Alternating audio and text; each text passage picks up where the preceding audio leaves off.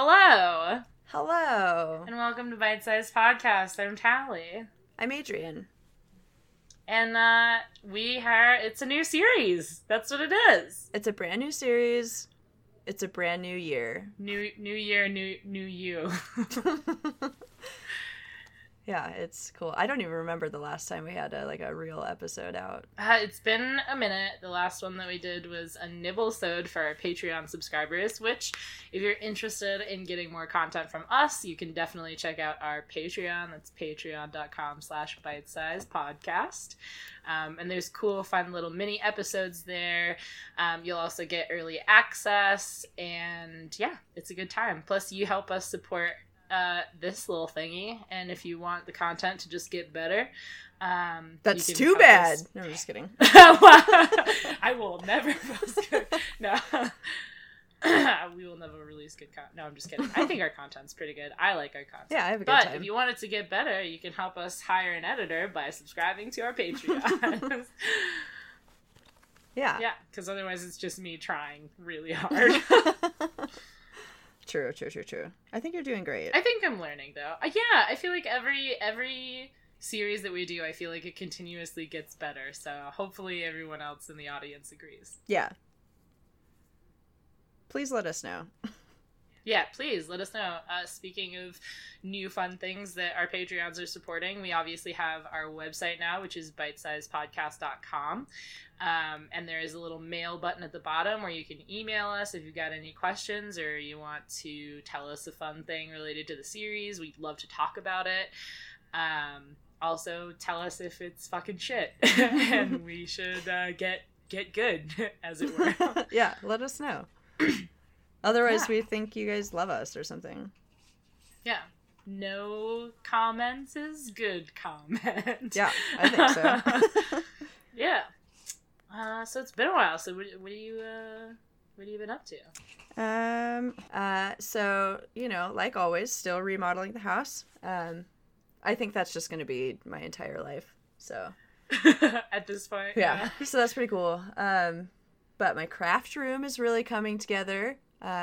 Ooh. Yeah, recently invested in a Cricut maker machine. Oh my god, those things look so cool. Oh my god, they're so awesome. Yeah. It wasn't like an So are you like... It wasn't like an impulse buy, but it was very much adjacent to an impulse buy.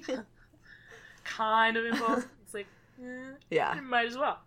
Yeah, really glad I got this round of Plague Bucks because really spent some money I shouldn't have. I've been conserving pretty hard because I have road trip cross country coming up, so. Right. Yeah. Yeah, we'll get to see each other soon. Oh my gosh, I'm so excited. I'm very, very excited. It's so weird going so long without my mom, which sounds so dumb. But I love my mom and my family and my friends there, and so like coming back is like definitely now a pleasure now that I'm an adult and it's like a choice to come back. Right. And so I'm like really looking forward to being back in town. Yeah, it's gonna be good. You're only gonna be in town for like 2 days though, right? Yeah, literally, it's like so fast. I have to get my passport and I have to get some things in order, up my registration on my car, which is another one. And then, pick up some stuff for my mom's house, get new tires, and then we're off like a fucking herd of turtles. Shit. Yeah. I've never been...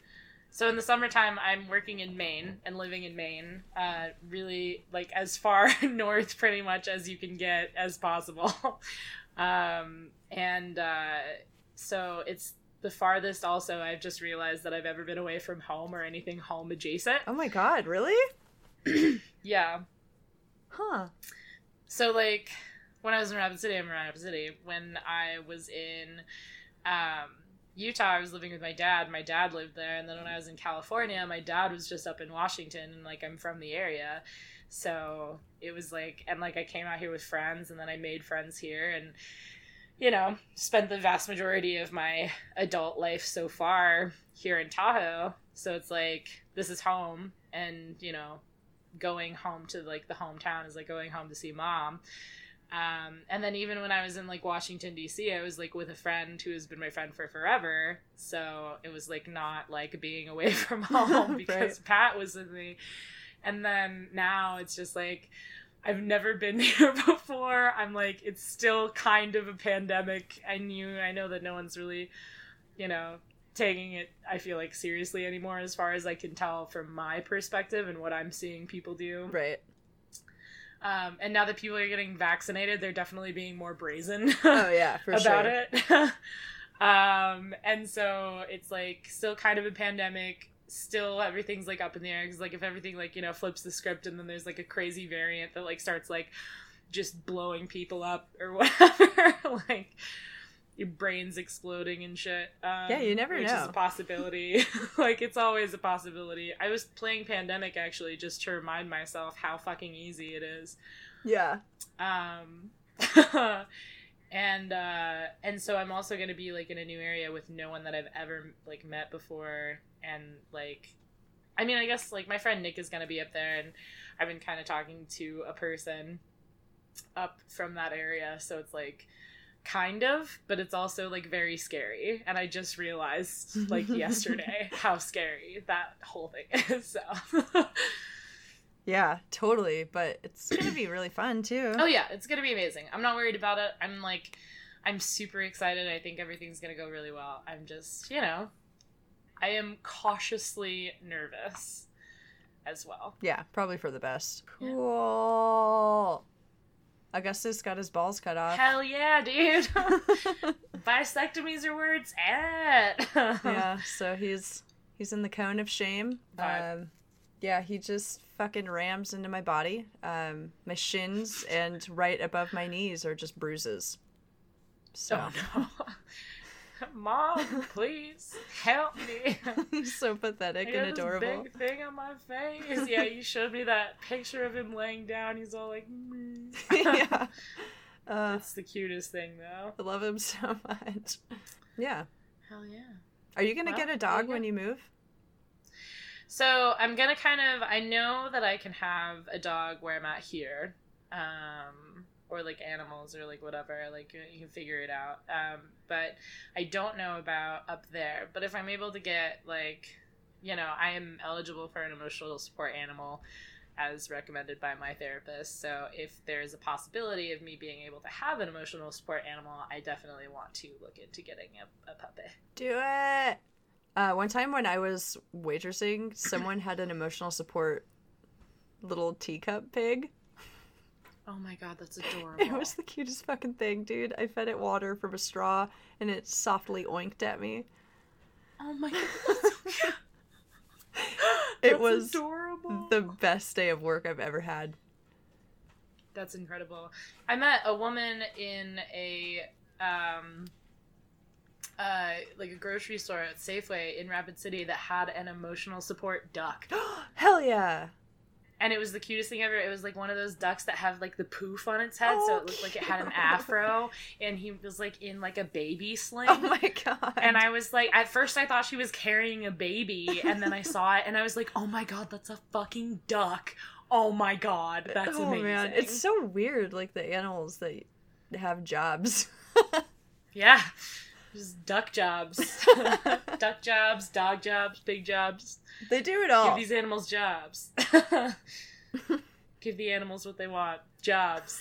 I'm registering my ESA animal for the IWW. What up? Yeah. Shit. Well, as you guys know, as we announced, this is the beginning of a new series, and we kind of talked about it if you heard our trailer, but this round, we are going to be talking about scams. Scams. Or whatever the sound effect is for scams.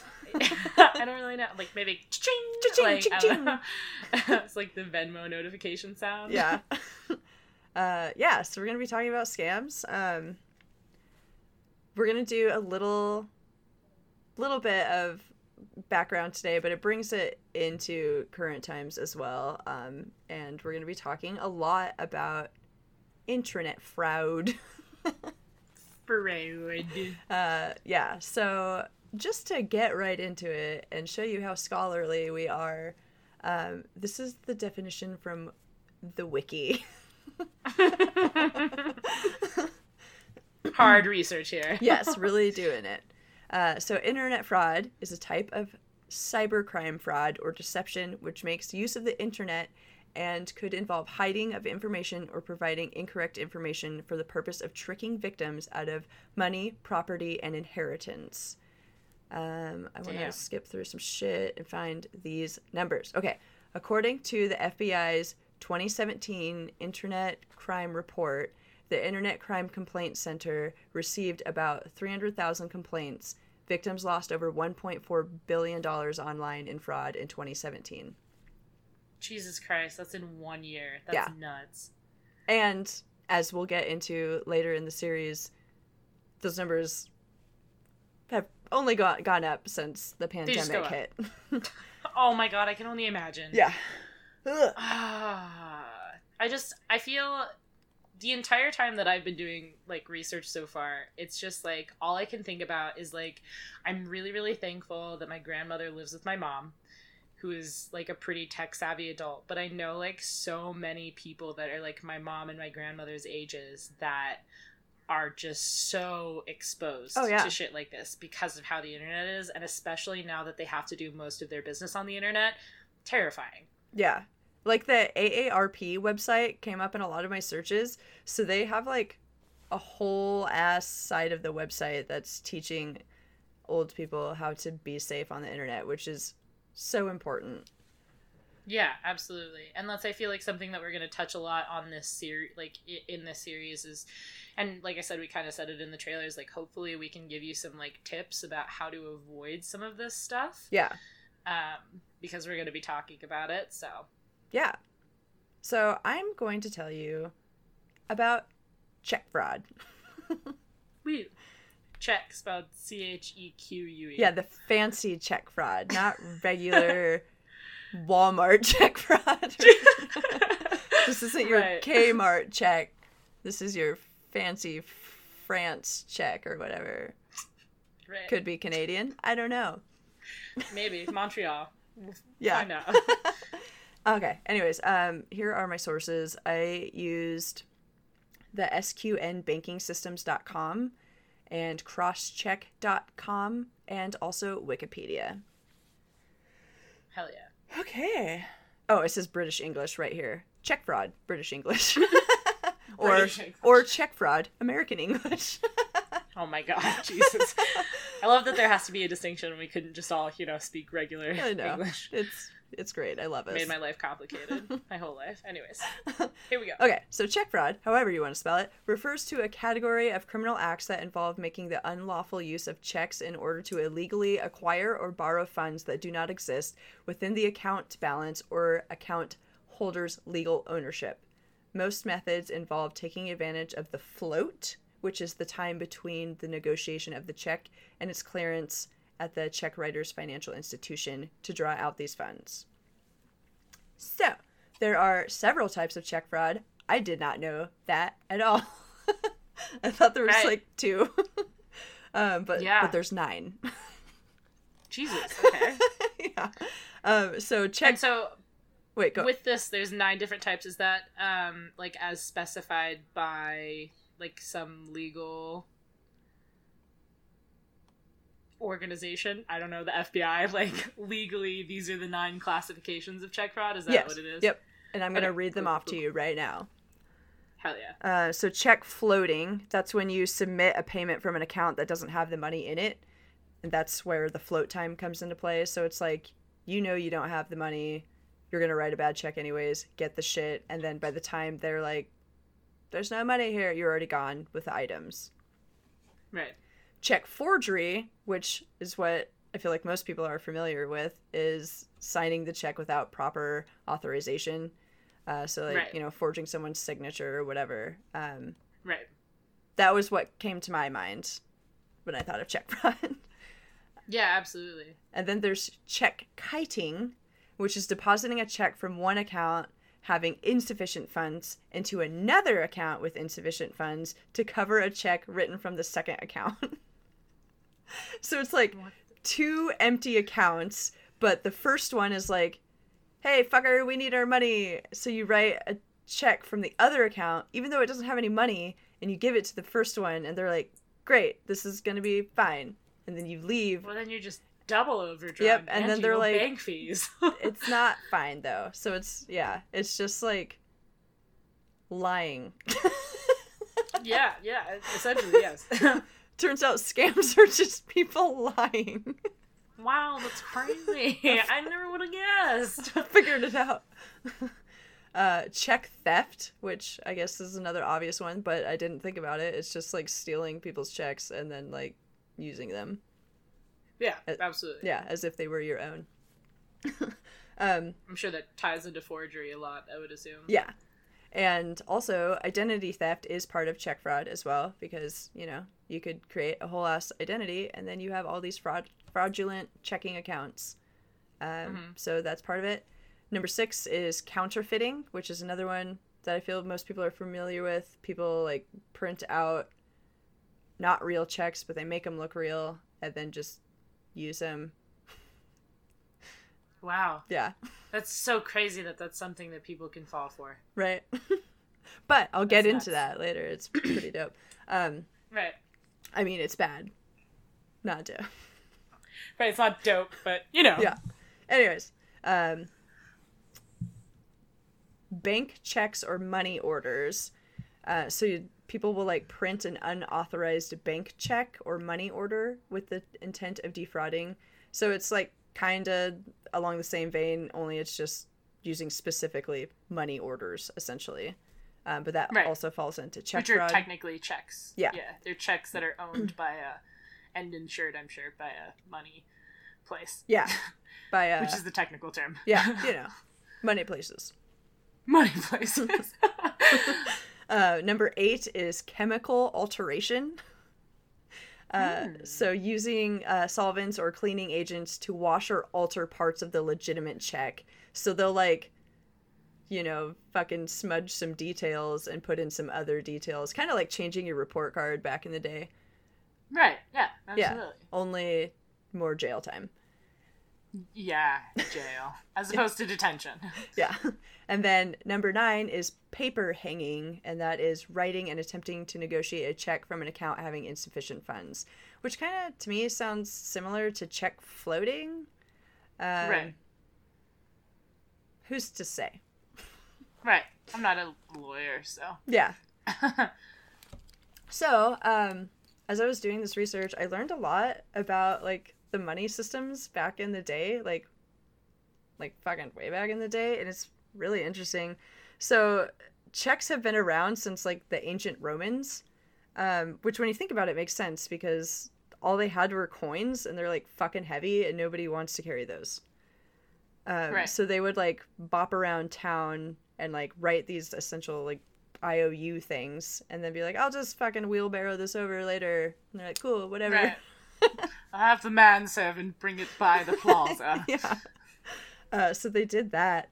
But checks as we know it, like when you think of a check and you see it in your mind, those started in the early 1700s. And like very soon after that, check fraud was like, boom, here we go. Yeah. Instantly, let's find a way to game the system. Yeah. And they were doing it pretty much in the same way that people do it now, like stealing people's checks, forging checks, not having money and just writing checks. Not surprising at all. Right. Probably super easy back then. Yeah. So during that time, one of the things that was shitty was if you wrote a check, like the person you gave it to, they would have to go to their bank. And, you know, there's a good possibility that you two didn't bank at the same place. So right. They had to, the bank that you're turning your check into would have these like carrier boys, and they would take all of these checks at certain times of the day and have to like traipse around town going to the other banks with the checks and like physically get the money, which takes like so much time. Also, it's probably super dangerous. I'm sure there's like a bunch of murders of these people. So yeah, just fucking children running around with too much money. So then they invented the centralized clearinghouses, which are still around today. You may see on your account, it's called like the ACH or something like that. It's like the American Clearinghouse thing. But they invented these clearinghouses, so they were like these centralized locations. So like all the banks were like, this fucking sucks for everybody, right? So let's just have one place where we send people, and then you only have to go to that place. And then at the end of the day or whatever, they can go to their home banks. So that helped a lot, especially with like probably murders. Murders. So in 1959, magnetic ink character recognition, or MICR, was invented and used to make checks. So this is the special ink that is in checks that makes it harder to make fake ones, because like that's how they know the check is real. It's like there are certain parts of the check that are printed in this specific ink and they can tell. So right, yeah, kind of like how dollar bills have continuously evolved, and now they have like the security checks on them, essentially. Yeah, so it's like that. So they were trying to crack down on fraud, and it worked for a small amount of time, but that ink, like, probably within months went to the black market. Right, absolutely. As most things do. Yeah, so they were like, okay, cool, now we'll just print our fake checks with this ink and we're good. Right, it doesn't matter anymore. Yeah. Fuck. So, struggling. So the clearinghouses at this time were like, they're still evolving, they're trying to make everything better. They're trying to keep up with the demand of safe, paperless payments, because, that's where we're at right now. Like, who writes a check anymore? So the National Automated Clearinghouse Association, NACHA. I don't know if they say NACHA, but right. But that was formed in 1974, just to try to like get the whole country doing the same thing, which is bizarre to me that it took that long. Yeah, let's consider all of the other things that it takes the country to do all one thing at the same time. Yeah, so it's stupid that it took that long, but it also makes sense. It does, yeah. But yeah, it's startling to think about. Right. Like 1974 was not that long ago. No, not at all. Super weird. Anyways, they did it. It's still doing its thing. And then in 2004, the Check Clearing for the 21st Century Act took effect. So this enables money places to create electronic images of checks. Nice. Yeah. Super helpful. I know I've seen them back when I still had to use checks. You could see them in your statement, like online, your online statement. It's just like a picture of your check, and you're like, cool, I really did write that. Yes. Right. And I think Black Hills Federal Credit Union still, like, when you deposit a check electronically, they will still send, like, or like if you, because the bank that I use allows you to cash checks at the ATM or deposit them into your account at the ATM. Yeah. And they will, when they print out your receipt, they will give you a scanned image of the check, essentially. Dope. I never take the receipt. I should look. Oh, I get direct deposit. I don't even cash checks. Right. No, I don't cash checks anymore either. I was like, wait a second. I don't even know about this. I don't even need that anymore. What? Never mind. We're moving on up to the east side. We got that direct deposit, baby. Yeah. When my grandma sends me my birthday check next, I'll look. Right. So after the peak in the 90s of like check fraud shit and whatnot, that's when checks began to be replaced by electronic forms, because like check fraud in the 90s was fucking insane. Like, right. Everybody was doing a check fraud. Everybody had a check scam. Do it up. They had a check scam going on. It's insane to think about what the general public would let you get away with if you act like a nice person. It's true, yeah. Even now, I have done some shit that I know is like... Okay. In hindsight here, I wasn't actually doing anything illegal, and there was consent by all parties, but like at a small town bank where like everyone knows you and shit, it's like, this is still super fucking illegal, Cheryl. You shouldn't be depositing this check into my account. Right.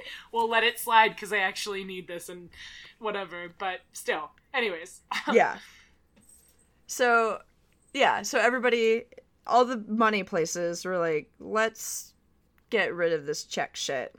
However, as of 2019, people still use checks, which is crazy to me, but they're there. I've never ordered checks. I haven't either. Never, not once. Roughly 15% of people use checks on a regular basis, and about 3% of people think checks are the best way to pay. I wonder how old those people are. I would guess very. I have considered ordering checks for, I think, maybe twice in my entire life just so that I have them. Yeah. But then now, even the things, like, especially with COVID, and I feel like it's kind of revolutionized the way we do things, and I think in a lot of really positive ways that make life a lot more convenient. But at this point in time, everything that I can do with a check, I can now do online, so it doesn't matter. It's, like, kind of pointless. Right. Yeah. Many people now use electronic checks, like, the direct depositing shit. It's all part of that electronic stuff. Right. And the implementation of the Check Clearing Act for the 21st century, that increased the processing time. So this allowed banks to use, substitute checks rather than paper checks. So it really just helped us move forward into the future. Right. So, if anyone out there thinks that you are a victim of check fraud, the best thing to do is just immediately contact your bank. I was, like, doing some research, like, to see if there was, like, a certain agency or whatever that handles check fraud. Right. But probably Direct report. Yeah. But it's just your bank. Probably because there's not a lot of checks anymore. But yeah, call your bank, have them cancel it, look into it immediately. Boom. Right. But I want to tell you about a man named Frank Abagnale, the infamous con man. Yeah, all of this stuff is from Wiki. That's my source on this.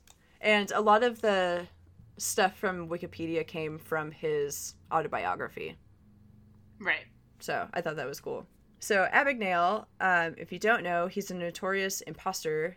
He claims to have assumed no fewer than 8 identities, including a pilot, doctor, and a lawyer.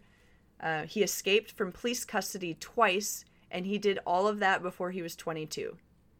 Jeez. Right? Dang. I know. Like, holy shit. He's a regular flim-flam man. Yeah. He's just fucking out there getting it. And then after he was caught, he served fewer than 7 of his 12 years in prison, and then he started working for the federal government. Yeah. So he's currently... So he's like the OG white hat hacker. Yeah. For check fraud. Exactly. Yeah. He's currently a consultant and a lecturer for the FBI, and he also has a financial fraud consulting company, which I think is kind of cool. So what you're saying is the best way to get rich and live well scam crime and then work for the FBI. Yes. Become an alphabet boy. Just be really good at your scam. Nice. Yeah. He was portrayed in Leonardo DiCaprio in the movie Catch Me If You Can. Oh, fuck yeah. I love that movie. I know. It's so fucking good. Also, I didn't know, but he had a cameo in it. When they arrest Leonardo DiCaprio, he's one of the police officers that is arresting him. Oh, that's a fun little Easter egg. Hell yeah. Yeah. He wrote his autobiography in 1980, I think it was. And it was the same name. Also, weirdly, there's a Broadway musical about it. Well, we also have a Broadway musical about Spider-Man now, so... Yeah. So fucking weird. which I tried to ignore and pretend didn't exist, and recently I saw something about that, and I was like, oh, fuck, I forgot about that. I mean, remember that. They'll turn fucking anything into a Broadway musical. Anything that makes money. Yeah. That's for sure. Well, you gotta give them something to do, I guess. Scam, scam, scam. Scam, scam, scam. So his first con, his first victim was his father. Oh, no. Yeah. Oh, no, not Dad. It was Dad. Oh. He gave Abagnale a gasoline credit card and a truck to assist him in commuting to a part-time job. So to get money, Frank devised a scheme in which he used the gasoline car to quote-unquote buy tires, batteries, and other car-related items at the gas station, and then ask the attendants to give him cash in return for the products. So he'd like return them, he would buy them on the card and then return them to get money. Wow. And then... Which is why you can't do that anymore. I know. Am aware. Right. I also try to scam sometimes. Yeah, absolutely. But it's scamming for myself. It's like, I don't want to go to the ATM. Please just... A lot of places have cash back now, which is nice. Yeah, but... true. So ultimately, his father was liable for a bill amounting to $3,400. And Frank was only 15 at the time. Damn. Yeah. Right? So after that, he started writing checks from his own overdrawn account. So this would be like the check floating thing. And then when the bank started demanding money, he would move to a new bank with a new identity. So he would just like open up bank accounts under like some alias, and then like maybe because you really don't need shit to open a bank account, and definitely not back then. No. And you would just like maybe had some startup money in the account and then just immediately overdrawed it until the bank was like, please stop and give us money, and then he would just fucking ghost out of there. Dip. But during this ghost ride the bank account. Yeah, for sure. During this time, he also started experimenting in other ways with like financial fraud. He started printing his own payroll checks and depositing them, which is shown in the movie when he's like carefully putting on the new name on top of another check or something like that. And when he was pressed for a cash advance, he would like pressure them like, I'm putting this into my account, but I really need the money right now. Because, you know, it has to clear first. And then he would just, like, get the money. It's a fake check. They don't know. And then he would just fucking leave. What the fuck? I know. He even used to print his own account number magnetically onto blank deposit slips. Like, when you go into a bank and you're filling out a deposit and then you go up to the teller, he would make his own of those and put them, like, randomly in the stack of real bank slips. So other people would grab those and like fill it out for their own account, but he already had his magnetically attached to that, so they would unknowingly. So when they run through the machine. Yeah, they would unknowingly be printing it into his. Oh my god, that's so wild. It's so fucking smart. Right. I mean, yeah, if you have the technology and you fucking want to scam the shit out of people. Yeah, they probably don't do that now, but yeah. Right. Yeah. So in a speech, because he does that now. Frank described on occasion, an occasion where he noticed like the location where airlines and car rental businesses like United and Hertz, they would drop off their daily collections of money in a bag, and then deposit that into a drop box on the airport premises. So you know they had like a little safe box there, and and then of course like people like Garda come pick it up. Yeah. Whatever. So he just got a security guard disguise that he bought at like a Halloween store, and he put a sign over the box that said out of service, place deposits with security guard on duty. And then he would just take their money. What the fuck? And he was like joking in the speech. He was like, how can a drop box be out of service? Not sure, but people believed it. Yeah, dude, you put a fucking official-looking sign in front of anything, you can convince anyone of the world. It's so true. I would have fallen for that for sure. Oh, absolutely. If someone told me, oh, yeah, I just have to give it to the security guard, yeah, absolutely I would have fallen for that. Yeah. In a in a pin, like instantly. Yeah. God, I'm fucking dumb. Yeah. Turns out we all are. Right. Yeah. So I want to talk about some of his like famous alter egos, I guess, that he used, which can be seen in the movie as well. So like Right. he did impersonate an airline pilot. That is real. Incredible. Yeah. He said he decided to impersonate a pilot to look more legitimate when cashing his checks. So he got a uniform just by calling up Pan Am and telling him that he was a pilot working for them but had lost his uniform when like getting on a transfer and he needed to get one quickly. So they were just like, okay. And shipped one to his hotel. Oh my god. And he just like he gave them like a fake employee ID number and everything. They didn't check at all. They just were like, okay, here, cool. Here's a fucking Awesome. Uniform. Yeah. There you go. Wow. Yeah. Oh my god. So then he forged a pilot's license. Like he just made one. That I guess looked legit enough that they believed him. But he, between the ages of 16 and 18 is when he was doing this. He flew as a passenger on an estimated more than 1 million miles on 250 flights and flew to 26 countries. Holy shit. For free. Yeah. For free. Because they were just like, hey, I'm a pilot. I need to get to a transfer at this location. Yep. Can you put me on this plane? Yep. That's exactly what was happening. He did like want to point out that he never like wanted to fly the planes or anything. He would always get on like other airlines because, you know, they do that for you and shit. Right. And there, you know, he did say there were times that he would be called into the cockpit just to like hang out and bro down. And one time, That's amazing. one of the pilots did say like, you want to take it over? And he said he did grab the controls, but he like pushed the autopilot like as fast as he fucking could because he was like, I suddenly had the realization that there was 140 lives in my hands and I didn't want to fucking do that. So I was like, okay, well, at least you don't want to kill people. That's great. So, also popular in the movie, he did impersonate a physician. This shit is fucking wild, dude. So, for 11 months, Frank impersonated a chief resident pediatrician in the Georgia hospital under the alias Frank Williams.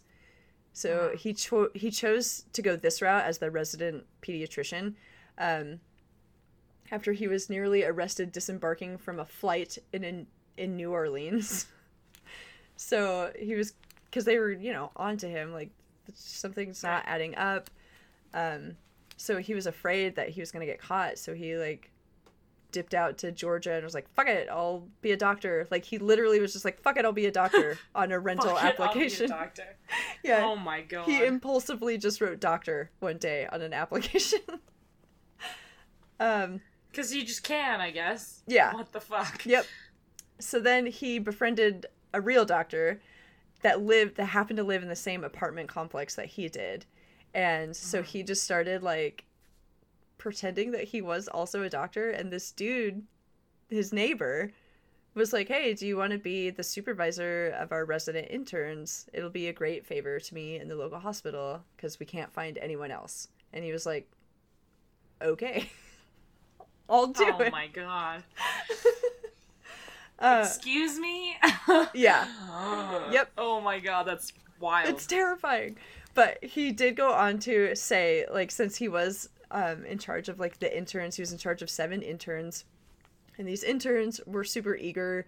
You know, they want to learn and prove themselves. So he just took advantage of them wanting to do that and just had them do everything. So he didn't... He was just really good at delegating, yeah, essentially. So he never really had to do anything that could really endanger someone's life. Right. But then one day when he was on a late night shift, there was a critical moment where a baby came in that had oxygen deprivation, and he didn't know what to do because he's not a fucking doctor. Right, exactly. Yeah, so luckily the baby was fine, but he decided after that, like, that was too close of a call and he didn't want to fuck with that anymore. Right. So then he decided to be an attorney. Good. Just running through doctors, lawyers, pilots, everything that everyone wants to be when they grow up. That's what he's gonna be. Yeah, that's what he's doing, all before the age of 22, which fucking blows my mind. Right. So back when he was a pilot, he had forged a Harvard University law transcript just for, like, fucking funsies. My God. He apparently did pass the Louisiana bar exam, but I think it took him several tries. Like, I think he had to do it 3 or 4 times or something. That pisses me off that he could just on a whim Yeah. pass. Oh my God, what the fuck? He did say, like, he goes on to explain, like, it was a matter of figuring out what you didn't get right and then just learning the right answers from there. So it was like... This fucker. Yeah. Oh my God. Yeah, so he got a job at the Louisiana State Attorney General's office at the age of 19. Yeah, wow. Fucking crazy. So he got this job because when he was pretending to be a pilot, he had, like, briefly dated a flight attendant, which I'm hoping wasn't... I don't know, because he was so young when he was doing that. I hope it wasn't weird stuff. Right. But she was the one who introduced him to a lawyer friend, so... You know, Frank was like, fuck it, I'm going to be a lawyer, going to hit him up. Here we go. So, yeah, he just went there and, yeah, right here it says he says he passed it on the 3rd try, but I don't think there's ever been any, like, solid evidence that he actually did. So. Right. Maybe not. But in his biography, he described that his legal job was more like a gopher boy. He would, like, do all the fetching and do all the stuff. He wasn't doing, like, super crazy lawyer stuff. Right. So yeah, it wasn't like he was out there winning cases or anything or ruining people's lives. Thank God. Yeah, but he started to get... They started to catch on to him because... They started to get really suspicious of, like, his school career, you know, like his fucking fake credentials. They started when he was 19 or whatever. Yeah, so they started to, like, have some real fucking doubts about him, and one of his coworkers was, like, really fucking, like, you know, when you watch a movie and there's that one coworker or, you know, side character that's like, I'm on to you, and they, like, do all they can. Highly suspicious. Yeah, he had one of those and was, like, really pressing him and, like, quizzing him all the time about his qualifications and, like, trying to look into, like, trying to convince the boss to do, like, a full background check on him. Like, did not fucking trust him for good reason. Right. Yeah, obviously. So Frank felt that he was going to get caught, so he bounced before he could. That's nuts. Yeah.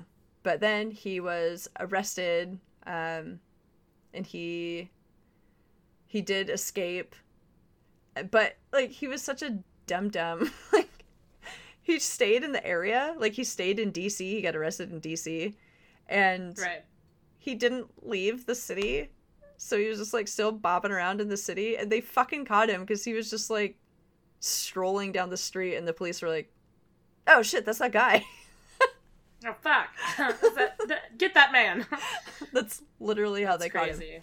Yeah. And so, yeah, like I said, now he is a consultant and he's still alive and doing stuff and doing legal stuff, you know?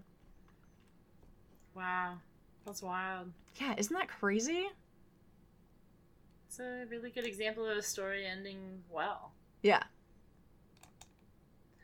Unfortunately, that was not the case for a man that I am going to talk to you about.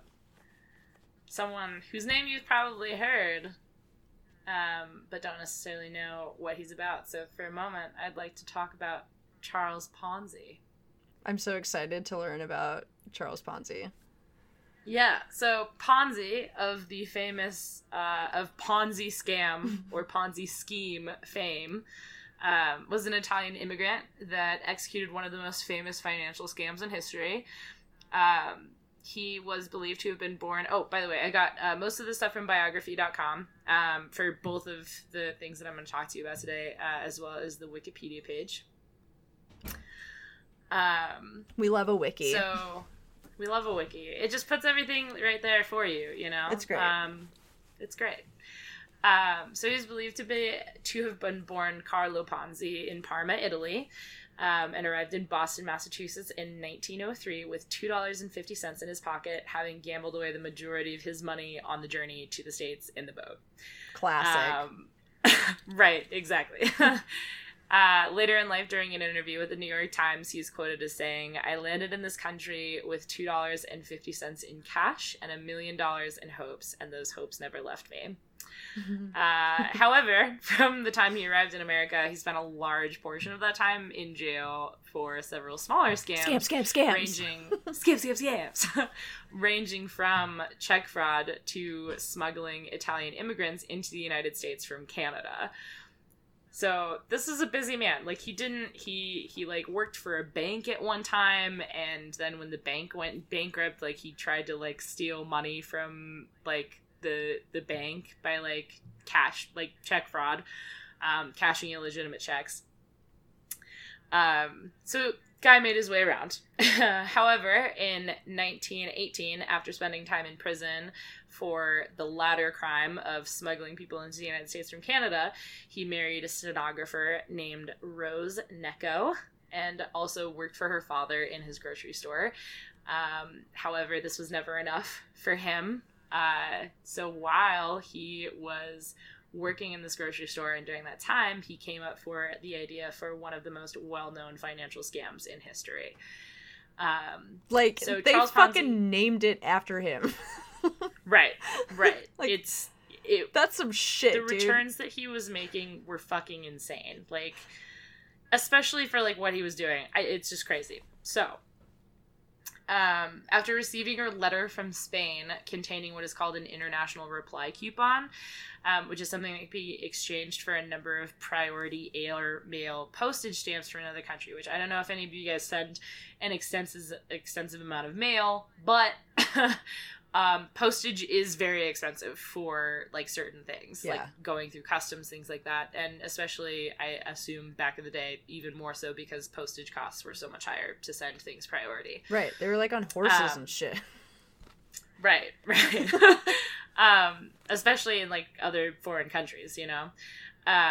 So he realized that he could send money to people that he knew in other countries where the stamps cost less, and then have them send him the IRCs that could then be exchanged and sold at a higher cost than what he paid for them. Okay. So he'd send people money. He would make like a 400% return on investment because he was selling them for a much higher rate in the United States. Sure. Or other countries where he had contacts. So like I said, some of these sales were exceeding a 400% profit margin. However, the real work came on when he started to take on investors.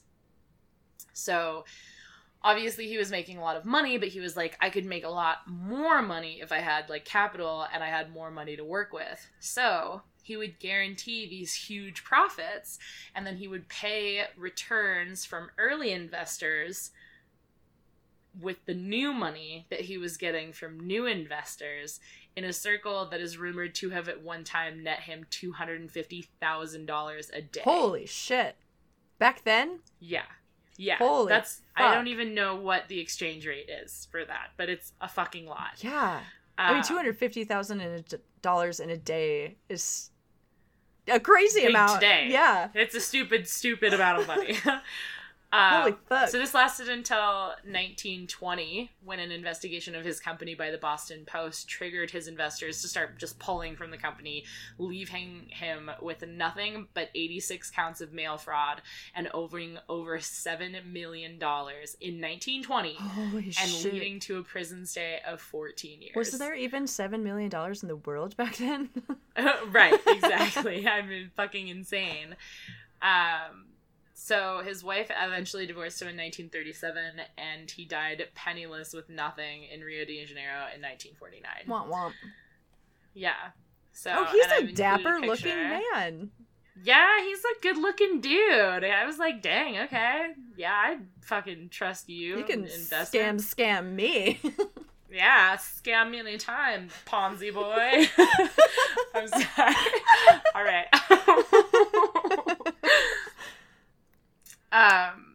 So there's been a couple different Ponzi scams that have gone over. His obviously being the most famous, being the first one, set the tone.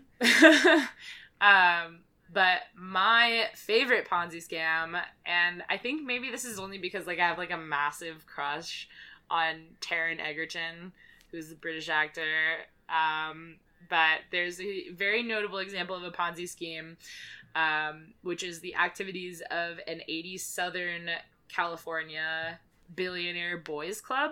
And I say that in quotations here on my notes. Also known as like BBC Incorporated, which was the initials for the Bombay Bicycle Club, which is like a chain of restaurants and also a really wonderful early 2000s indie band. But that is the story of a lower class kid who, with the help of his rich best friend, drew many social elite prep school jock idiots like into this high return investment deal that was based on his bets on gold futures. So the price of gold, essentially. Right. And mentored by a con artist. Aw, touching. Yeah, so he was like one of their first investors, but of course he was a con man, so he was just trying to like scam these fuckers, scam the scammers. Scam. So somehow these men convinced people to continue investing in the profits, and then the profits were used to furnish lavish lifestyles for the members of the club. However, in 1987, the founder, Joe Hunt, which was this kid who like got into this really good prep school, also called Harvard, which not affiliated to the law school. How original. But he was there, right. He was there on scholarship. And so like he got in, he was the smart kid with the scholarship, and he ended up befriending this guy, Dean Carney, and then saying, like you can make these investments and do this stuff. And then they were like, I know people that will invest in this. Like I can, come on, let's scam. However, this all came to a head in 1987 when Joe Hunt was charged with the murder of con artist and mentor Ron Levin, who is said to have swindled them out of something like $4 million, and then was sentenced to life in prison with no chance of parole. Okay. And I've included a picture of Joe Hunt in here.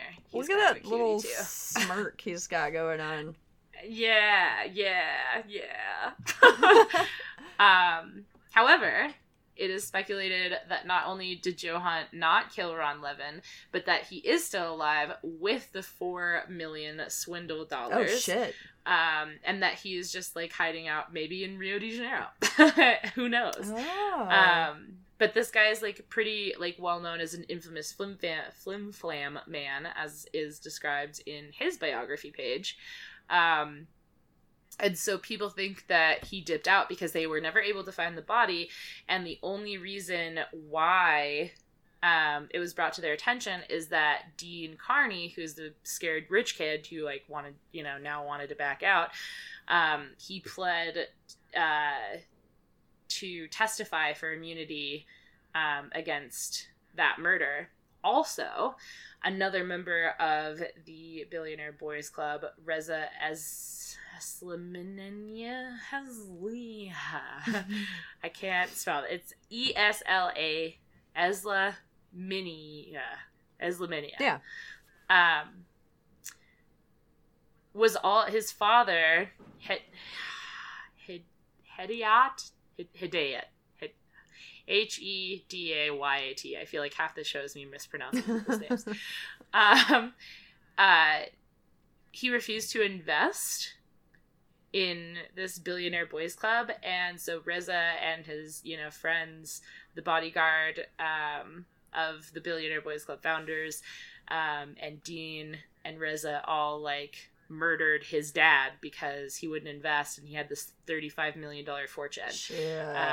However, it turns out Daddy was not rich and did not have $35 million. He was actually almost completely broke, which is like, oh, no wonder why you didn't want to invest. And then they killed him. And then they went to jail. However, with the Ron Levin thing, the only, they never found a murder weapon. They never found the body.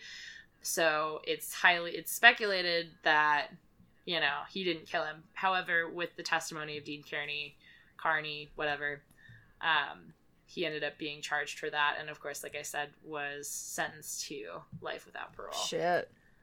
Yeah. Shit. Yeah. So that leads us into the modern era. And some more fun things that are, it's kind of, so we're going to talk about pyramid schemes. We're going to talk about multi-level marketing. Dust off your Facebook messages from your high school friends that you haven't talked to in years who suddenly messaged you out of the blue. Yeah. Similar to a Ponzi scheme, but unique in its own fun way, is the pyramid scheme. In this scheme, the originator of the company is seeing the largest amount of profit, followed by first-generation investors and second-generation investors, and so on. The idea is usually that you are selling a product, but you're selling the product to your other investors to sell to other people and also to sell to other possible investors that you can bring underneath you so that they can try and sell the product, and you're making a portion of their profit, and then the person above you is making a portion of your profit, and the person above you is making a portion of their profit, all the way up to the top where you're seeing the most margin of profit with the owner of the company, because they're the ones that have the stuff. It's such, right? When you break it down, it sounds so fucking terrible, and yet so many people get into this. Right.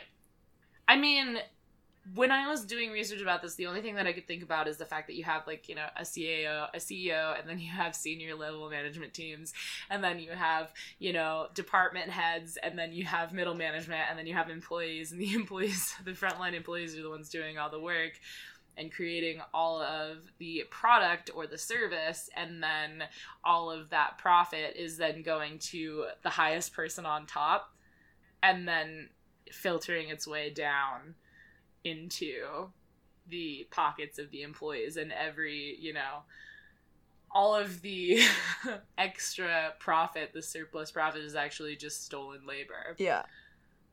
So, pretty much the entire setup for job markets are based technically on a pyramid scheme, if you think about it. Well, I mean, when you put it that way, sure. But the difference is we all have different jobs.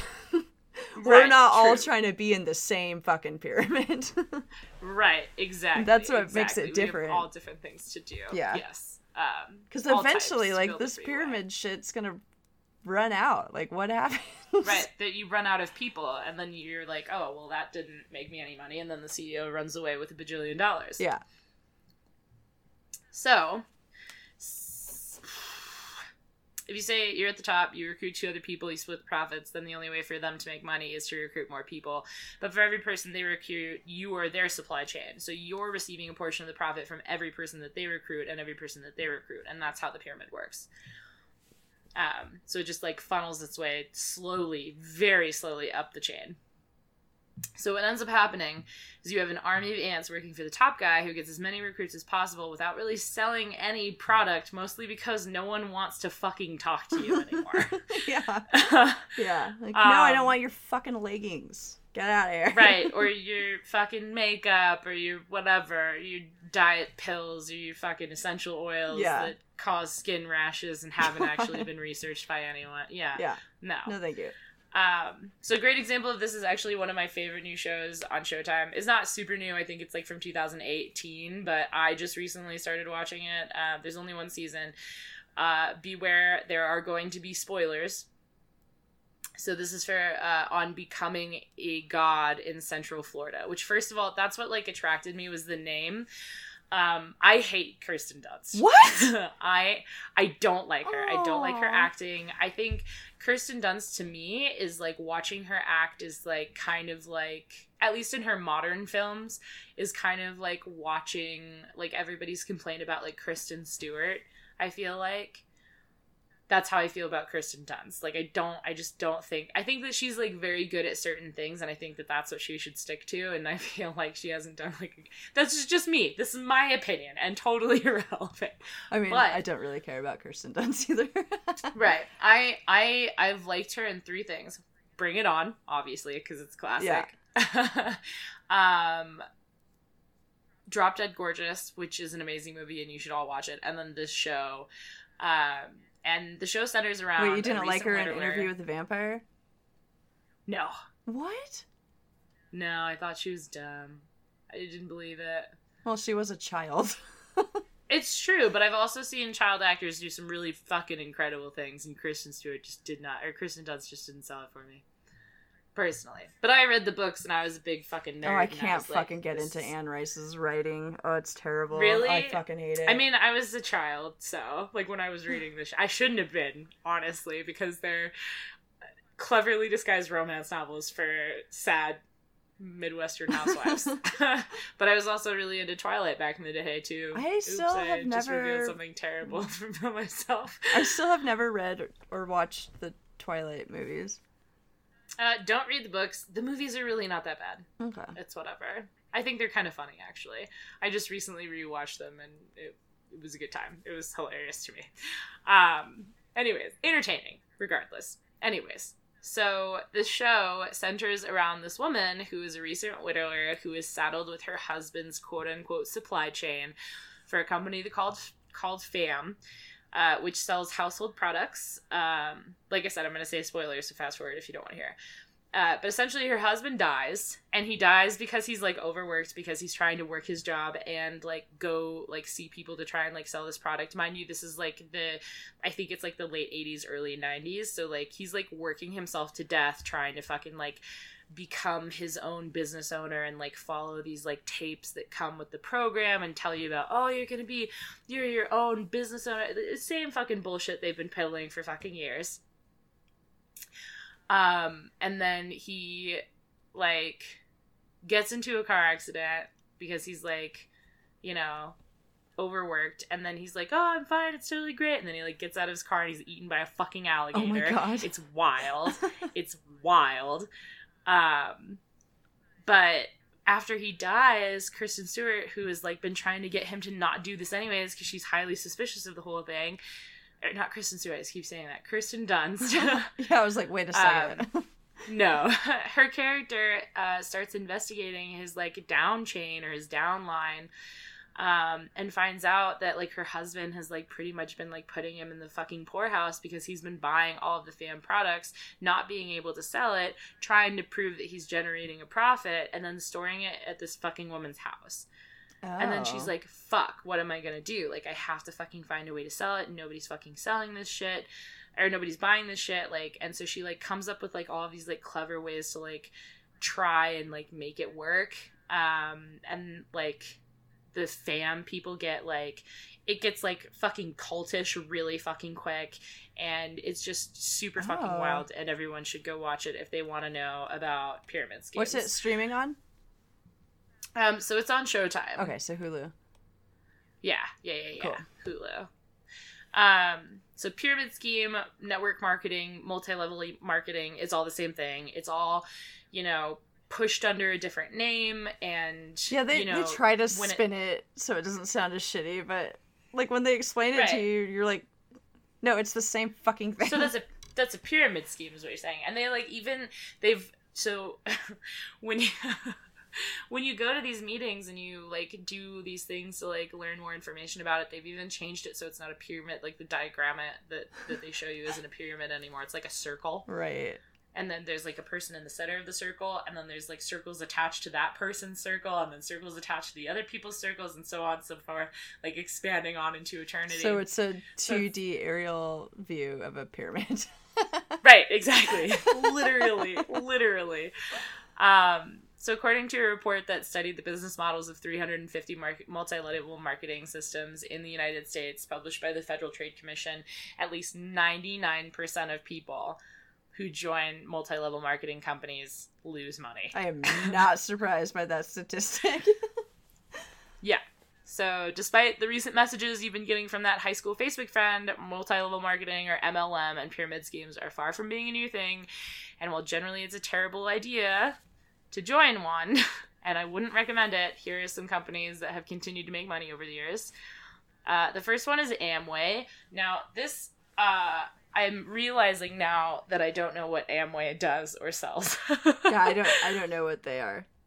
And I didn't look it up either because I'm a dingus. Let's see. Amway.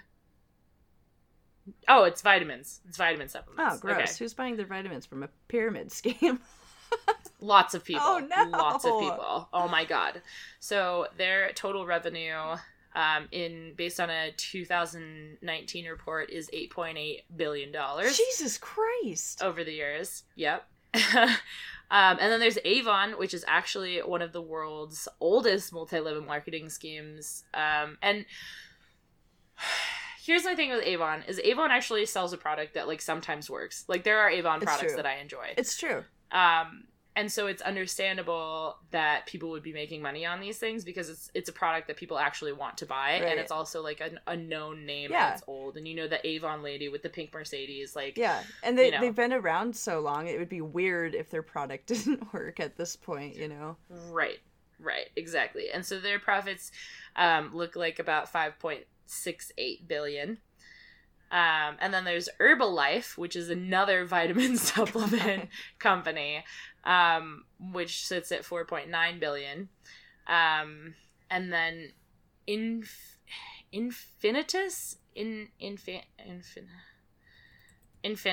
is what I'm gonna go with. Yeah.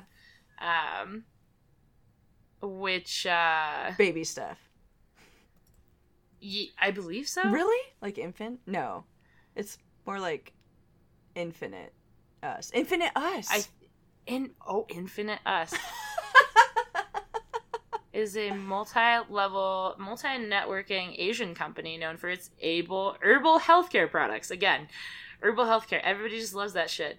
And is the parent company that owns Lee Kum Kee brand, one of the most established and renowned cooking brands in the world today. What? Oh. No way! That's wild, because they make a sauce or something that I really enjoy. Okay, so you're telling me that there are literally billions of dollars going into pyramid scheme vitamins, and there are people that are, like, wary of the vaccine. Yeah, absolutely. Oh, Lee Kum Kee. They do noodle bowls and sauces. I love a noodle bowl. Yeah, absolutely. We love a noodle bowl. I also, I love they have a chili sauce that I buy frequently. Oh, shit. I didn't even know. So the only MLM that I've ever spent a lot of time interacting with was Avon, because I had a roommate whose mom sold it. And it's still, like I said, one of the oldest and still successful MLMs in the country. However, I also remember when I was younger going to, like, floor shows and, like, trunk sales and, like, stuff like that, and seeing, like, the ones that they used to have at, like, the Civic Center, where everyone would bring, like, a whole bunch of shit, and they were, like, you know, like, fairs, essentially. Oh, yeah, like a flea market. Fairs, but, yeah. So, I remember going to those with my mom, because she would go to, like, try and find old beads and things like that, and there would just be women selling boxes and boxes and boxes of Avon products because they couldn't sell them, and they'd order it because they come with, like, startup kits and things like that, and they'd spend the money on it, and then they couldn't turn the product, and so they'd sell it at these trunk shows. Yeah, fuck. I still occasionally see that. Like, do you remember when we went to that technology and education thing at the Civic Center? Yeah. There's a fucking woman selling those MLM essential oils there. Oh, the doTERRA. Yeah. At a tech show? I don't remember seeing her. Yeah, That's she was wild. Totally there. I was like, bitch, what are you doing? This is not technology. This is not your place. This is not where you should be. Yeah. That's so wild. Super yeah, and weird. doTERRA is also it's wildly successful. I don't know. That's the thing, is, like, anytime someone tries to sell me something, I run away in the opposite direction as quickly as possible. Yeah, just let me do my internet shopping in peace. I don't want to be told about something. From recognized brands that are, you know, people that I want to interact with and products that I want to buy. Yeah. Essentially. So there you have it. Yeah, shit. It's really easy to fall into these traps. People do it all the time. Yeah, I mean, I feel like it's really rough right now because we're seeing a lot of the stuff with like QAnon and things like that, and like people going through that. We have a family friend that just recently had to be removed from their living situation because they had fallen so deep down the hole. And then when Trump didn't win, they lost their minds. Oh. And this is a person that was like really well educated. This was a person that was skeptical about, you know, other things. This was a person that, you know, just a normal person, essentially, is what you would say, you know, right. A normal person. So it's like, how do people fall for these things, and how do people get sucked into these things? And like, I even have like friends that like try and do like, I don't know if you've seen anything about Ethereum, which is like another, technically it's like an MLM thing, but it's with Bitcoin instead, and they're like seeing instant returns. And even though they're small, they're like, they're just going to keep getting bigger if I recruit more people and I'm getting a portion of their sales and blah, blah, blah. But like, also like Bitcoin is like, it's not even Bitcoin, it's just cryptocurrency is like something that I don't even really want to get into, because also like now cryptocurrency, you're seeing a rise in things like carbon pollution, because all of these data centers have to exist in order to house it. Yeah, and, like, for sure. It's just so wild. And like, these are people that like, they're just fucking desperate. They just want to, they don't want to be like, you know, bogged down by their employer. They want, you know, to make money. Like, they want to do something. They're putting in the work and the effort to do it. It's just that they're being fucking rolled over by a fucking asshole. Yeah. And it's really fucking shitty to watch, you know? It's crazy. What the things that we let ourselves, the things that we let people get away with. It's pretty wild. So because we are talking about MLMs, let's talk about some things that you want to watch out for. So this is from a site called Fairy Good Boss. Cute. Yeah, super cute. So here are the 10 fuck my life. The 10 red flags of a multi-level marketing 10 rad flags, man. The 10 rad flags. There are no products to sell, which is like what I was sketched out about, like the Ethereum thing. It's like, well, you're just telling me to give you money. You're not saying that like it's actually gonna go anywhere other than to just you. That's weird. Yeah. There are low quality products that they're selling, which there's another MLM called Monet, which recently was getting talked up a lot. It's spelled Monet, which is like a hair brand, that is said to like increase the thickness and fullness of your hair, and it's a multi-level marketing scheme. And there was a huge amount of lawsuits that were coming in because people were trying this product and then all of their hair was falling out. Oh my god. And they continue to deny all of this. And my friend got like into selling it, and I was like, I'm never fucking putting that anywhere near my hair. Because the first thing that I do when someone's like, oh, you should try this out, is what do? I fucking look it up. Yeah, as you should. And see like what's going on. And the first thing that comes up is like an ABC article with all of these fucking women that are like, all of my fucking hair fell out. Oh my god, fuck that. Yeah. So, the products are overhyped.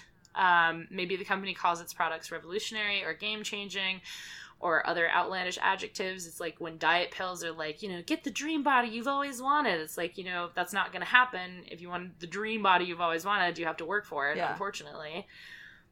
Or, you know, have it be the late 70s, early 80s, and your diet pills are just meth. Yeah, true. One or the other. Yeah, if it sounds too good to be true, it usually is. Because it is. 4, the company convinces you to stock up on the product, which is like we were saying with the fam products from the show. Like, yeah, buy all of this bulk stuff, and then, like, but the thing is if you're bulking up on product, what you're doing is your money is going to the profit of this person and the person ahead of them. It's like the shit they couldn't sell, so they sold it to you. Exactly. So every portion of the product that you're purchasing goes to them and everyone above them, and it's filtered down like that, with the person at the top receiving the biggest cut of all of that. So if you stock up on a bunch of it, that means that you're giving a large first-time investment, quote unquote. But what you're actually doing is just paying that person who hasn't been paid in months because they can't fucking sell anything. Yeah. The company makes you pay to join the program. Don't do it. So obviously, never do kind of same thing. The company makes you pay for extensive training for the job. If you're going to get trained for a job, they're going to train you for free. Yeah. They're like, think of every other job you've ever had. Did you have to pay for training classes? No, the company paid you to go to trainings. Yeah. Obviously, this should be right out there. The company makes bold futures or bold claims about your financial future. No. Think about what you're selling. First of all, think about what you're selling. You're not going to be a fucking millionaire by the end of next year. Yeah. It's not going to happen. I remember I went to a quote-unquote business meeting with a coworker of mine when I was like 18, and already I knew, I was like, this is fucking stupid. And it was for an energy drink, and the guy held the meeting in his like 4-car garage. Oh no. And he had like his ATVs and his Ski-Doo like parked in his garage, and he was like talking about, yeah, within a year I was able to buy both of these things and a brand new truck. And I'm like, that's not, no, absolutely not. The company can't answer your questions. So if you don't know anything about the product that you're selling, first of all, you shouldn't be selling it. That's a big, big red flag. Like, don't fucking do that. Yeah. The interview is more the recruiter talking than listening. This is a person trying to sell you a product. Period. End of story. Because they know that their only financial gains are coming from them selling you this product. So obviously they're going to sell you down the river. Literally. And 10, you get a weird gut feeling. That's a great way to point it out. If you start asking questions and people are being weird or being like, oh, don't ask questions, like, don't you see how much money I've made, or blah, blah, blah, or like, if you like reference something that's like, well, just so you know, when I looked up this product, there's a bunch of lawsuits saying that this made women's hair fall out, and they get defensive about it. If it makes you fucking feel weird, don't fucking do it. Yeah. Period. End of story. And think about also the person that you're talking to. Think about the person that you're talking to that's trying to recruit you into this. Is this a person that is reliable? Is this a person that you trust? Is this a person that you know has obviously benefited financially from their decision to quote unquote girl boss and own their own job, you know? Like, own your own business. Like, you can see this person's standard of living, obviously, because you have them on Facebook, you have them on social media, so like, you know. It's like, think about who you're buying the product from.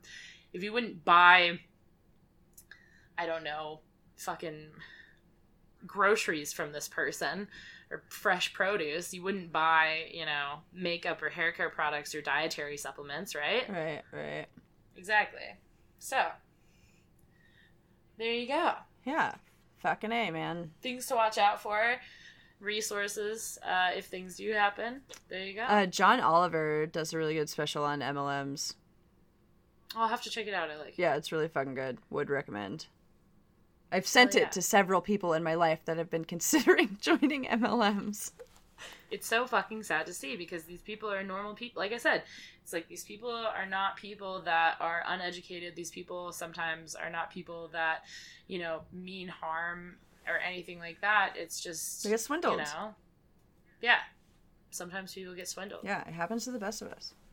Swiper, no swiping. Swiper, Don't no swiping. Scam. Oh, shit. So that's episode 1. We did it. Yeah, we did do it. What have you been playing? I haven't really been playing much of anything. I've been disassociating on my couch. That's a vibe. That's a vibe. I literally thought about that the other day. Like, fuck, I've just been like, sometimes I'll just be on the couch with like a show in the background and not even watching it and just like fucking zoning hard. Right. Contemplating life. Yeah, so I should probably not do that. It's a vibe. Yeah. Yeah. Now I'm depressed when I think about it. Oh no. Maybe you should play some video games about Yeah, it. I probably should. You should get Final Fantasy 14 and play online with me. I have it for my PS4. Do you really? Yeah, I've never played it. You should definitely play it because it's super Oh my fun. God. Especially you're into WoW and stuff. Like it's like a pretty fully formed, like it's a really good MMO. That's what I've been playing is just fucking Final Fantasy 14 all the time. I am not surprised that you were playing a Final Fantasy game. No, absolutely. Here, I told every single episode I have to mention it at least once. Yeah, Let's true. talk about Final Fantasy. But yeah, that's what I've been playing, Final Fantasy 14. I am not an MMO person. I was not good at WoW. The fact that you can't auto-target things makes me upset. The fact that you can't set up, like, chain commands. Sorry. Chain commands is, like, a little irritating, but I guess that's, like, the only active part of an MMO is pressing the buttons in a sequence. So if you took that away, then it might not be fun for other people. But for me, I think it's great. I'm lazy, and I just want to look at pretty shit and be a bunny lady. So. Did you give up on WoW then? I did, yeah. I canceled my subscription officially. Congratulations. Thank you. I didn't get sucked into it. I really didn't. Ugh. At least not like, I mean, like, with Final Fantasy, it's like, this is something that, like, I already like, and, like, there's also, so my favorite Final Fantasy game, as many of you probably know, is Final Fantasy 12, and the game designer that did Final Fantasy 12 is also involved with Final Fantasy 14, and also there is a special quest called Return to Ivalice, where you get to go back to Rabanastre and, like, see, like, part of that, like, you know, that Final Fantasy 12 action and like actually get to go to like the cities and stuff and do quests, and I'm really fucking excited to get to that point in the game. Well, I'm happy for you. Thanks. Flushing my life away slowly but surely. Yeah, maybe I'll cue that shit up. Fuck yeah. Alright. Well, there you have it, folks.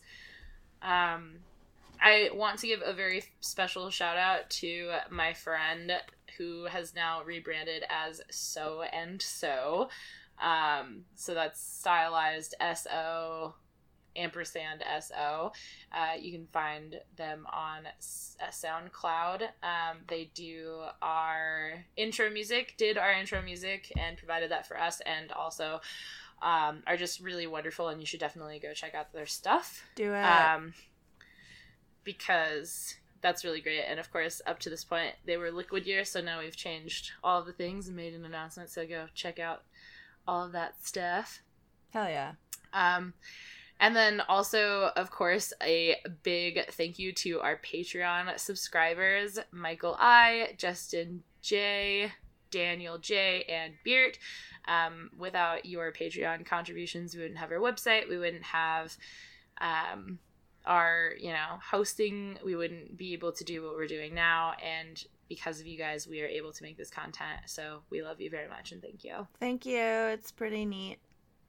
Yeah, and if you're interested in supporting that and you like our content and you want some more, definitely go to patreon.com/bitesizepodcast and check out our Patreon.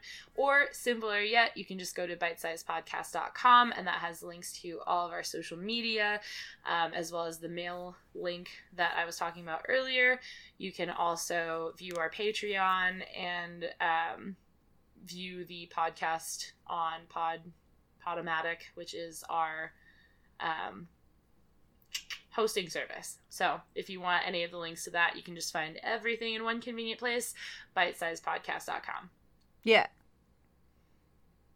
Okay, bye. Okay, bye.